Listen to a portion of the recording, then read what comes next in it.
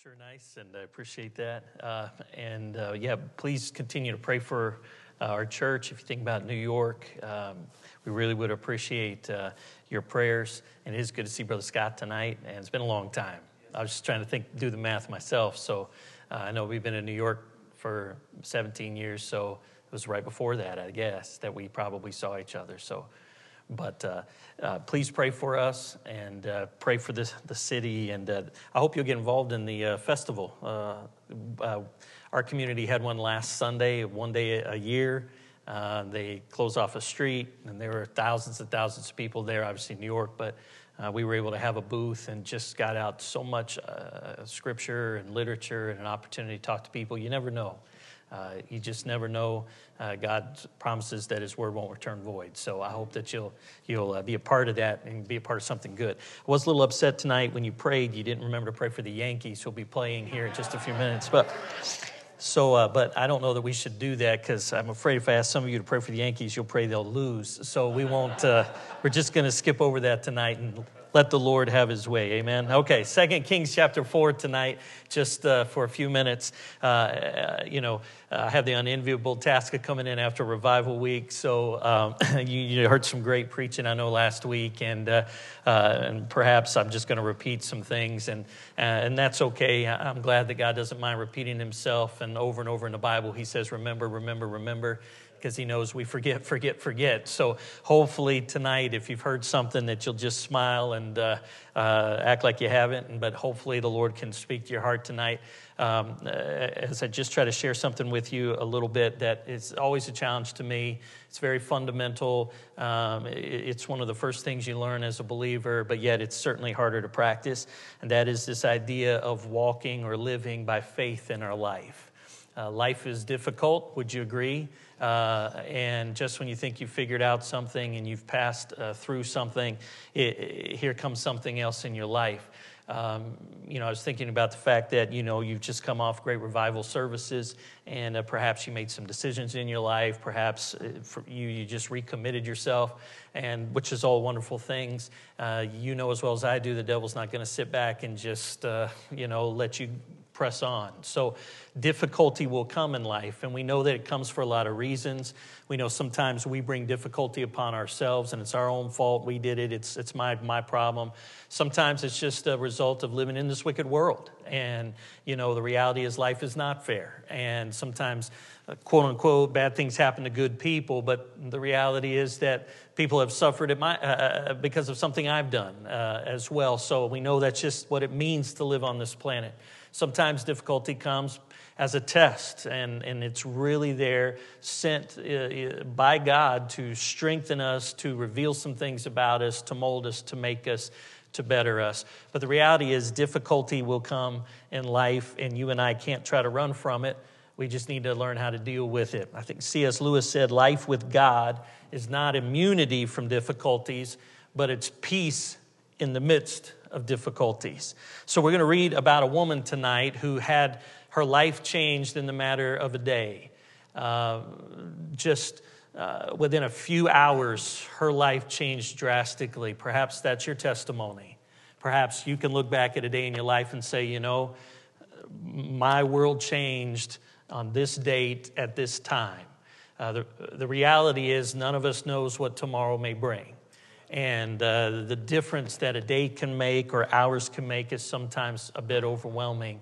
But in the midst of this woman's change of life, she exhibits what it means to continue to walk by faith.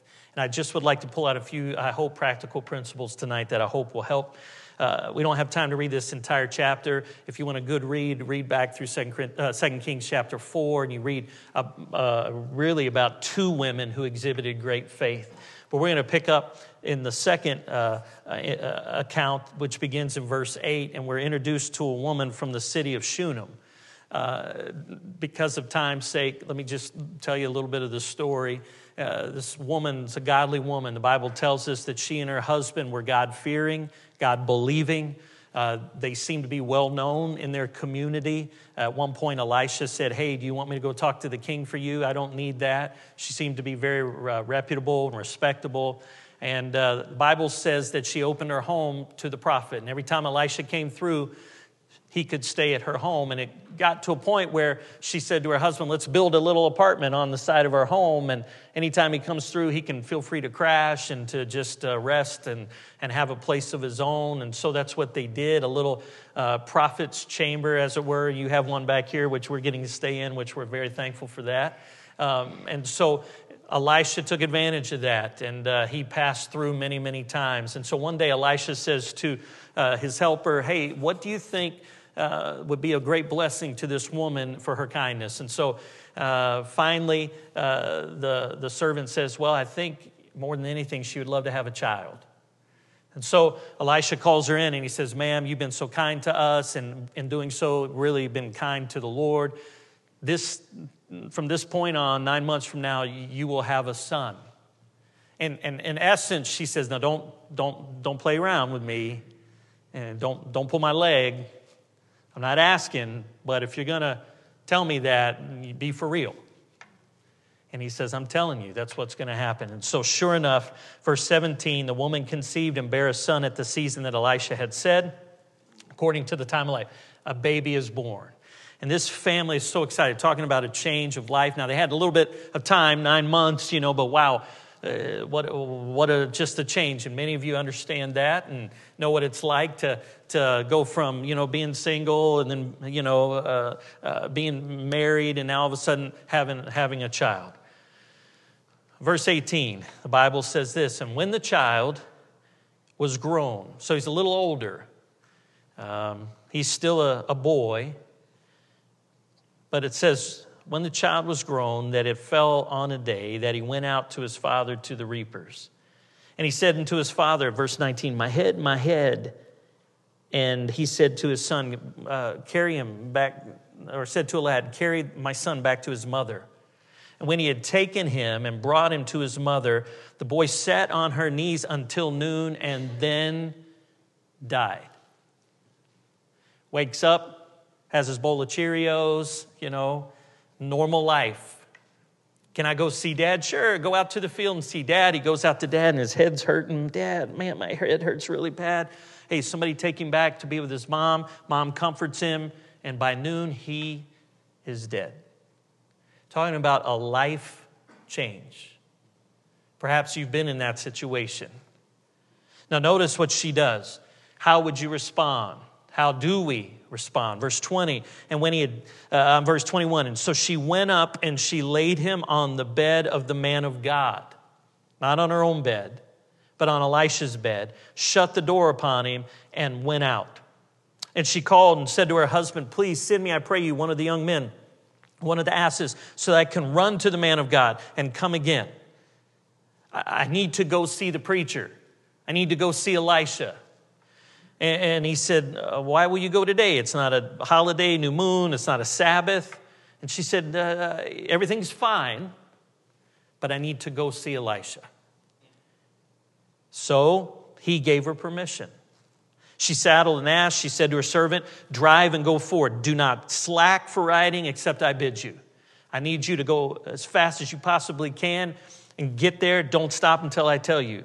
So sure enough, she comes to the man of God in the Mount of Carmel. And he came to pass when the man of God saw her that he said to his servant, behold, there's the Shunammite. So go to her, run to her. I'm an old man, but find out. She looks distressed. Go and make sure. Is it well with you? Is it well with your husband? Is it well with the child? So Gehazi goes, hey, everything all right? How is everything? She says, it's okay. We sing, don't we? It is well with my soul. She believed it would be okay. And when she finally came to the man of God, and by the way, don't you see, no one else will do. I need to speak to the one who communicates with God. I need the presence and the power of God. And there are times in our life that's the only thing that we need and that we must pursue. So she comes, she catches him by the feet. Gehazi says, hey, leave him alone. The man of God said, let her alone. Her soul is vexed, and the Lord hid it from me. And so verse 28, she said, now did I desire a son of my Lord? Did I not say, now don't deceive me? So he tells Gehazi, long story short, you run ahead for me. It's a 25-mile trip to get to her home. You go ahead, take my staff. When you see the boy, put my staff on him, and we trust that God will heal him. So Gehazi begins. And the Shunammite says, that's all good, that's great, but here's the deal. I don't leave here without you, Elisha. So I need you to come with me no matter how long it takes. So here they go. Gehazi goes, he gets to the house, he walks into Elisha's little chamber. There's the body of the dead young boy, and he puts the staff on the boy and nothing. Gehazi walks out of the house and he begins to make his way back. And en route, he meets Elisha and the Shunammite woman. And he says, hey, I tried. I did what you told me and nothing happened. But Elisha says, we're going to keep going. So Elisha and she go. In verse 32, Elisha came in the house. The child was there. He was dead, laid upon his bed. And he goes in and he shuts the door on the two of them. And he prays to the Lord. And he went up and he laid on the child. He put his mouth upon his mouth and his eyes on his eyes, his hands on his hands, and he stretched himself on the child. And the flesh of the child began to get warm. But still, there's no consciousness. There's no movement. Verse 35, Elisha returns and he walks in the house to and fro. Have you ever had days like that or nights where you just paced and you walked? God, I don't understand this. I'm doing what I'm supposed to be doing here. Even Elisha had that night. So he's there, and so the Bible says that he goes back up again in verse 35, and he stretches himself on the child, and the boy sneezes 7 times, and he opens his eyes. And he calls Gehazi, and he said, go get the Shunammite. So he called her, and when she was come in unto him, he said, now take up your son. And she went in and fell at his feet, bowed herself to the ground, and then took up her son and went out. This woman was a great woman of faith. How do we know that? Just not only reading here, but Hebrews in chapter 11, it tells us we don't know her name. We don't know a lot about who she was individually other than that she's recorded in Hebrews 11:35. She's mentioned as one of those women who by faith received their dead raised to life. She had a legacy, no doubt, for her son and her family of being a woman of faith. You never know what's going to happen in your life. We can't always be prepared for every event that may possibly happen. But rather, we're told, no matter what happens, that we are to walk by faith. Faith in Jesus Christ. We're saved by faith. And as long as we're on this planet, we're to live by faith. We're to have great faith. And I want to challenge you, and I believe the challenge is for us to practice faith in our everyday life. Now you say, why is that so important? And here's just a couple thoughts or observations I'd like to share with you tonight that have really helped me. One is I want you to see there's always a purpose for our faith. Always a purpose. It would make sense that something amazing would happen to this woman.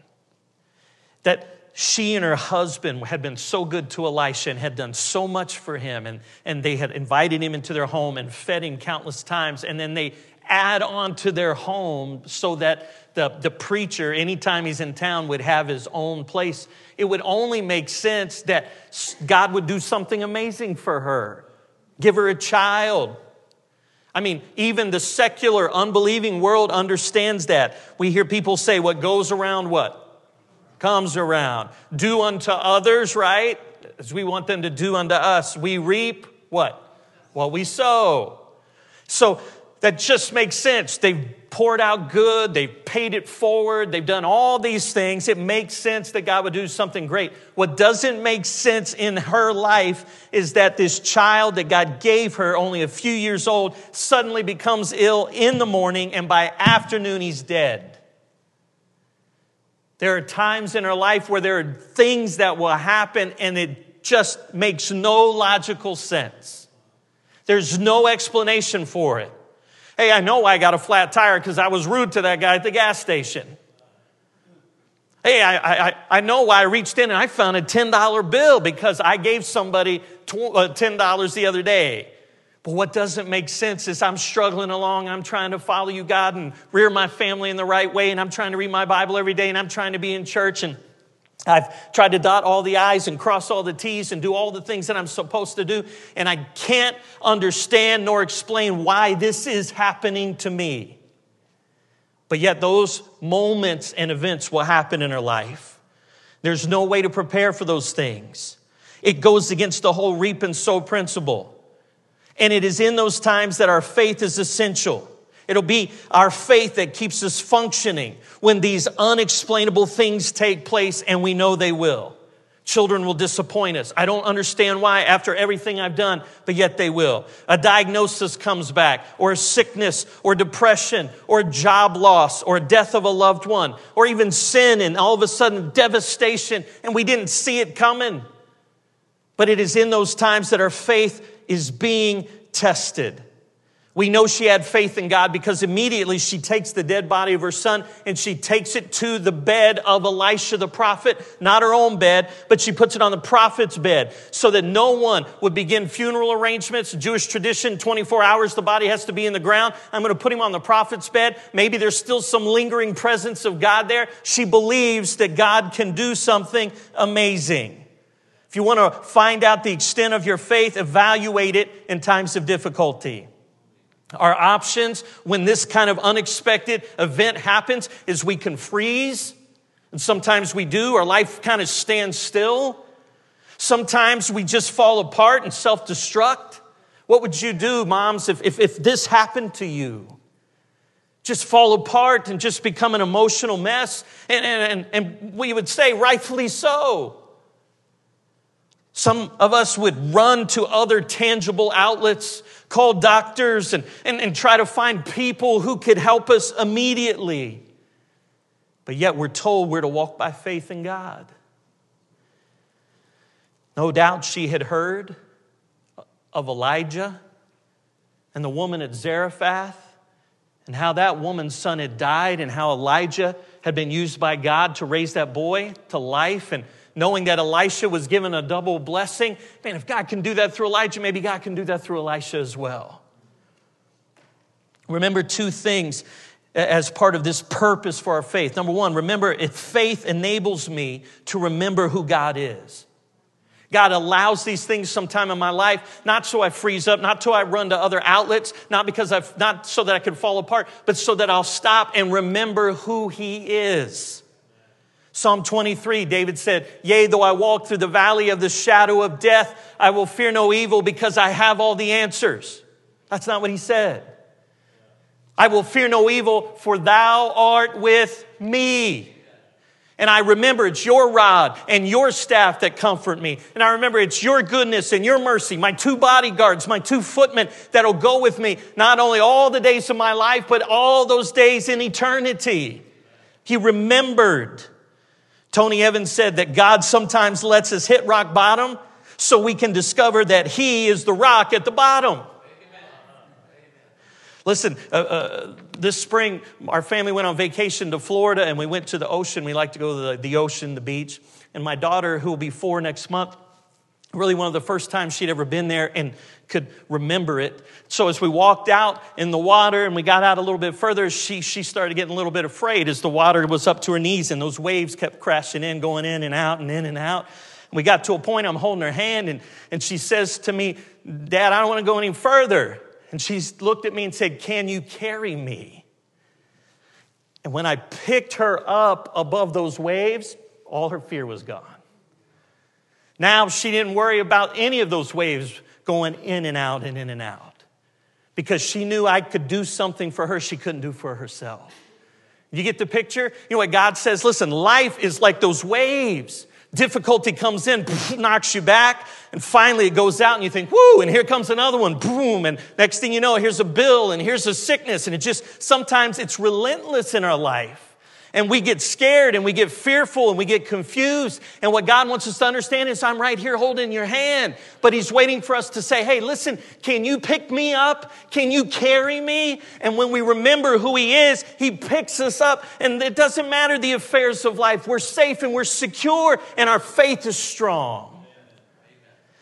Our faith and that purpose, it begins to build us and it reminds us who God is. Our faith also helps me to remember what God has promised. Listen, God's providence, the way He does things, it may fail us sometimes. But His promises will never fail us. See, what do you mean by that? Listen, God may not do things the way we think He should do, and in the time that we think, and using the people that we think, and the resources, and we may say, God, I know you're all providential, but this doesn't make any sense. But His promises will never fail. Never fail us. John Wesley said, it's our faith that fails, not His promises. Hebrews 11:6, without faith, it is impossible to please Him. For he that comes to God must believe that He is, right? Remember who He is, and that He's a rewarder of them that diligently seek Him. I believe, God, you are who you say you are, and I believe you'll do what you say you'll do. There is a purpose for the difficulty we face in life. And so we can't run from that. We need to let God strengthen our faith because it reminds us who He is and what He's promised. C.S. Lewis also said, we're not necessarily, as Christians, doubting that God will do the best for us. We're just wondering how painful the best will turn out to be. Most of us understand God loves us and always loves us. We just wonder, what road is He going to take us down? But as He's building our faith, it reminds us who He is and His promises. Notice for this woman, it was a purpose behind it. Notice there was also a process. And I wish I had more time, but I hope you'll go back and read through it. But let me just say this. There was a process involved to her faith being strengthened. When her son dies, she begins to go through a series of thoughts in her mind. What do I do? Panic, freeze, curse God. So immediately she begins to respond. And what you see about this woman is, in a nutshell, is that her responses remained in obedience to God's desires. Meaning she did not step outside of God's will in her response. Truth is, I can't always say that that's true of me. Sometimes I let my emotions or fear or even what other people may be saying to me dictate some of the responses and the decisions that I make in times of difficulty. And don't we do that? But notice what she does. She lays her son in a place. This is the best place I can lay him. And maybe God somehow, will help him. But he's going to stay there. Then I'm going to go find, if you will, God. The representation of God. The one who can talk to God. But she doesn't have an attitude. She still shows respect and deference to her husband. Hey, honey, can I get the car keys? I need to go see Elisha. In that culture, and even today, wives, respect, honor your husbands, right? Some may have responded like, get out of my way. This is your fault. Hey, I need to go see Elisha. And notice his response. Everything okay? I don't want to worry him. It's all good. Well, it's not holiday. It's not Sabbath. I don't think they're having church meetings today. But I don't doubt you. If you need to go see him, here you go. She fulfills, if you can say, her wifely duties. She's respectful before God. She's not worrying. She goes to see the man of God. And what happens? Well, when she gets there, listen, she's respectful. She says, listen, didn't I talk to you? And didn't I say, if you're going to promise me this, don't tease me? I don't think she's being accusatory. I really believe in the connotation. You realize she's saying, hey, I just need you to follow through. You promised me a son. He's sick, but I'm trusting that God's going to follow through with the promise He made for me. She's not disrespectful. Hey, I'm going to send my servant. Great, you can do that, but you and I'm staying with you. She's patient.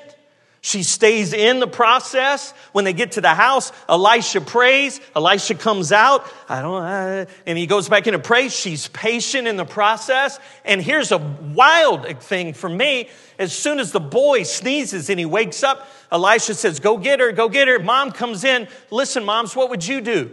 I think instinctually I'd go and throw my arms around my resurrected child. But first thing she does is fall at the feet of Elisha and worships God. Thank you, God. And then she goes and embraces her child. You see, she continues to live in obedience even in difficulty in her life. And that's part of the process. See, the testing comes because anybody can have great faith if there's never a bump in the road and there's never any trouble. But here comes the trouble. Will I continue to be the right kind of husband, the right kind of wife, the right kind of employee, the right kind of parent? Will I continue to read my Bible every day? Will I continue to get on my knees and pray? Will I still be faithful in church? Will I still tithe even if there's a financial pinch? Will I still be obedient? Because that's all part of the process of building my faith. And you see that in her life. She allowed her faith in God to lead her steps each day. She allowed her faith to push her closer to God. She didn't accuse Elisha. She would not leave, however, unless he was with her. What a great picture. I will not leave you, God. Think of Jacob wrestling with the angel of the Lord. It was a 25-mile trek, but there's no distance too far that I won't go to see this through. You and I are at a crossroads every day when difficulty comes. Will I allow my emotions? Will I allow other people? Will I allow cultural norms to dictate how now I will live my life? Hey, I'll live my life by faith as long as this, and this are true. But whoa, this affected my marriage now. This affects my kids. And now this is my job we're talking about. Will we continue to follow the Lord in obedience? There's a process to that. And let me give you this last thought. I practice faith because of the purpose and the process, but then there's the promise of faith. So take heart. There's a promise always to those of us who walk by faith. Listen, God will always keep his promises. His ways may be confusing and frustrating at times, but he will always keep his promises. There are questions that I cannot answer about this event. Why did the child even have to die? I don't know. You may have questions. Why did this? And maybe you'll never get an answer here. Why did he have to die so quickly? I mean, in hours. Why could not Gehazi, the servant, heal him with Elisha's staff? Why did Elisha have trouble? Even when he prayed and stretched out upon him. Why did God delay? I don't know. But all I know is that God has made promises to those of us who walk by faith. God's ways are not ours. God's timing is not ours. There are always lessons to be learned we have to remember. Even Elisha had to step up and wait and continue to pray in faith. God will always be glorified if we allow him to be. Think of it. We're reading about this woman 3,000 years after she lived. It's a mind-blowing thought. If the Lord tarries, you imagine a decision you make tomorrow, a response that you and I have this week. What if somebody read about it 3,000 years from now? Isn't that amazing? Here's one last thought. Turn to chapter 8. Would you do that? Just quickly. Remember, not only will God be glorified and he's teaching us, but God is always working on our behalf for our future. You know what God does today has future benefit? How do you know that? In chapter 8, and we'll read one verse in a moment, but let me just summarize this and we'll be done. After the son is healed, God says to Elisha, go talk to the king. There's going to be a famine in Israel. 7 years. Go tell the Shunammite woman they need to leave. There's going to be no way that they can provide for themselves here. So they pack up what? Talking about life, right? What an event Man, what a roller coaster. My son is now alive. Whew, got that done with. Here comes the news a short time later. You need to move. What? Got to move. There's a famine. That's how life is. The waves, they batter. Okay, they move away for 7 years. There's great famine in the land. After the famine is over, Israel and the Israelites begin to return home. The king of Israel is a little bit doubtful and uncertain about what's going to happen, and so he calls for Elisha. So Elisha sends his servant Gehazi in, and the king says, listen, we've had a famine, and will we ever recover? Will Israel ever be strong again? And so Gehazi said, yes. God is a great God. Really? Yeah, let me tell you a story. 7 years ago, there was a woman. You may know her, king. She had a son late in life. And that son died one day, just like that. But she believed and prayed, and God raised her son from the dead. And if God can do that, king, God can rebuild and re-strengthen our nation again. While the king is riveted. While Gehazi's speaking and sharing the story, he turns around and he says, all these Israelites are returning home. And he looks. Hey, king, you're not going to believe that. The woman that I just told you, she's in line. She's right here. And the king says, really? Get her up here. So come here, ma'am. Come here. And they bring the Shunammite woman to the front. She was there. The Bible tells us that she was there to ask for her land back. We've been gone, king, for 7 years. We just want our homestead back. We just want our homes back. She and many other Israelites, and she shows up that today. If you've ever been to a public office anywhere, the DMV, my goodness, especially you go to New York City, forget it. I mean, the lines are miles out the door. And here she is waiting with everybody else that maybe God will grant me my homestead back. And the very moment she's there, her story is being told to the king. No coincidence. The king says, ma'am, is this true what he just told me? It is. I want to hear you tell me. So she shares what God did. And now notice here, it says in chapter 8 and verse number 6. So when the king heard this, it said that he asked the woman, she told him. So the king appointed unto her a certain officer, saying, restore all that was hers, all the fruits of the field since the day that she left the land, even till now. Wow, that so moved me, man. I'm so encouraged. Hey, buddy, come here. Listen, I deputize you. You make sure she and her family get their land back. And listen, I don't know where it was. And if we did have any food or conducted any business on that land and we made any profit, you make sure that goes to her. Make sure she gets it all back. 7 years later. And I would even propose to you, had she that day that she sat with her little boy in her lap and watched him take his last breath, had she not responded in faith, that her life would have been drastically different in the days and in the years to come. Listen, what God's doing in your life today and what God's doing in my life today, it has future purpose. So what's the lesson for me? I got to walk by faith now. It's a process. Will I be faithful? Will I just keep at it? Do I understand there's purpose? And hey, am I holding on to the fact that there's such great promises for me? So may God help us in our time of difficulty, because it's coming. But may we look to him and let him reward our faith. Amen? Let's bow our heads. Lord, I pray you bless your word tonight. And you know the needs here. Lord, I pray work in our lives as only you can. Let us draw encouragement from a woman, from her husband, from a little boy.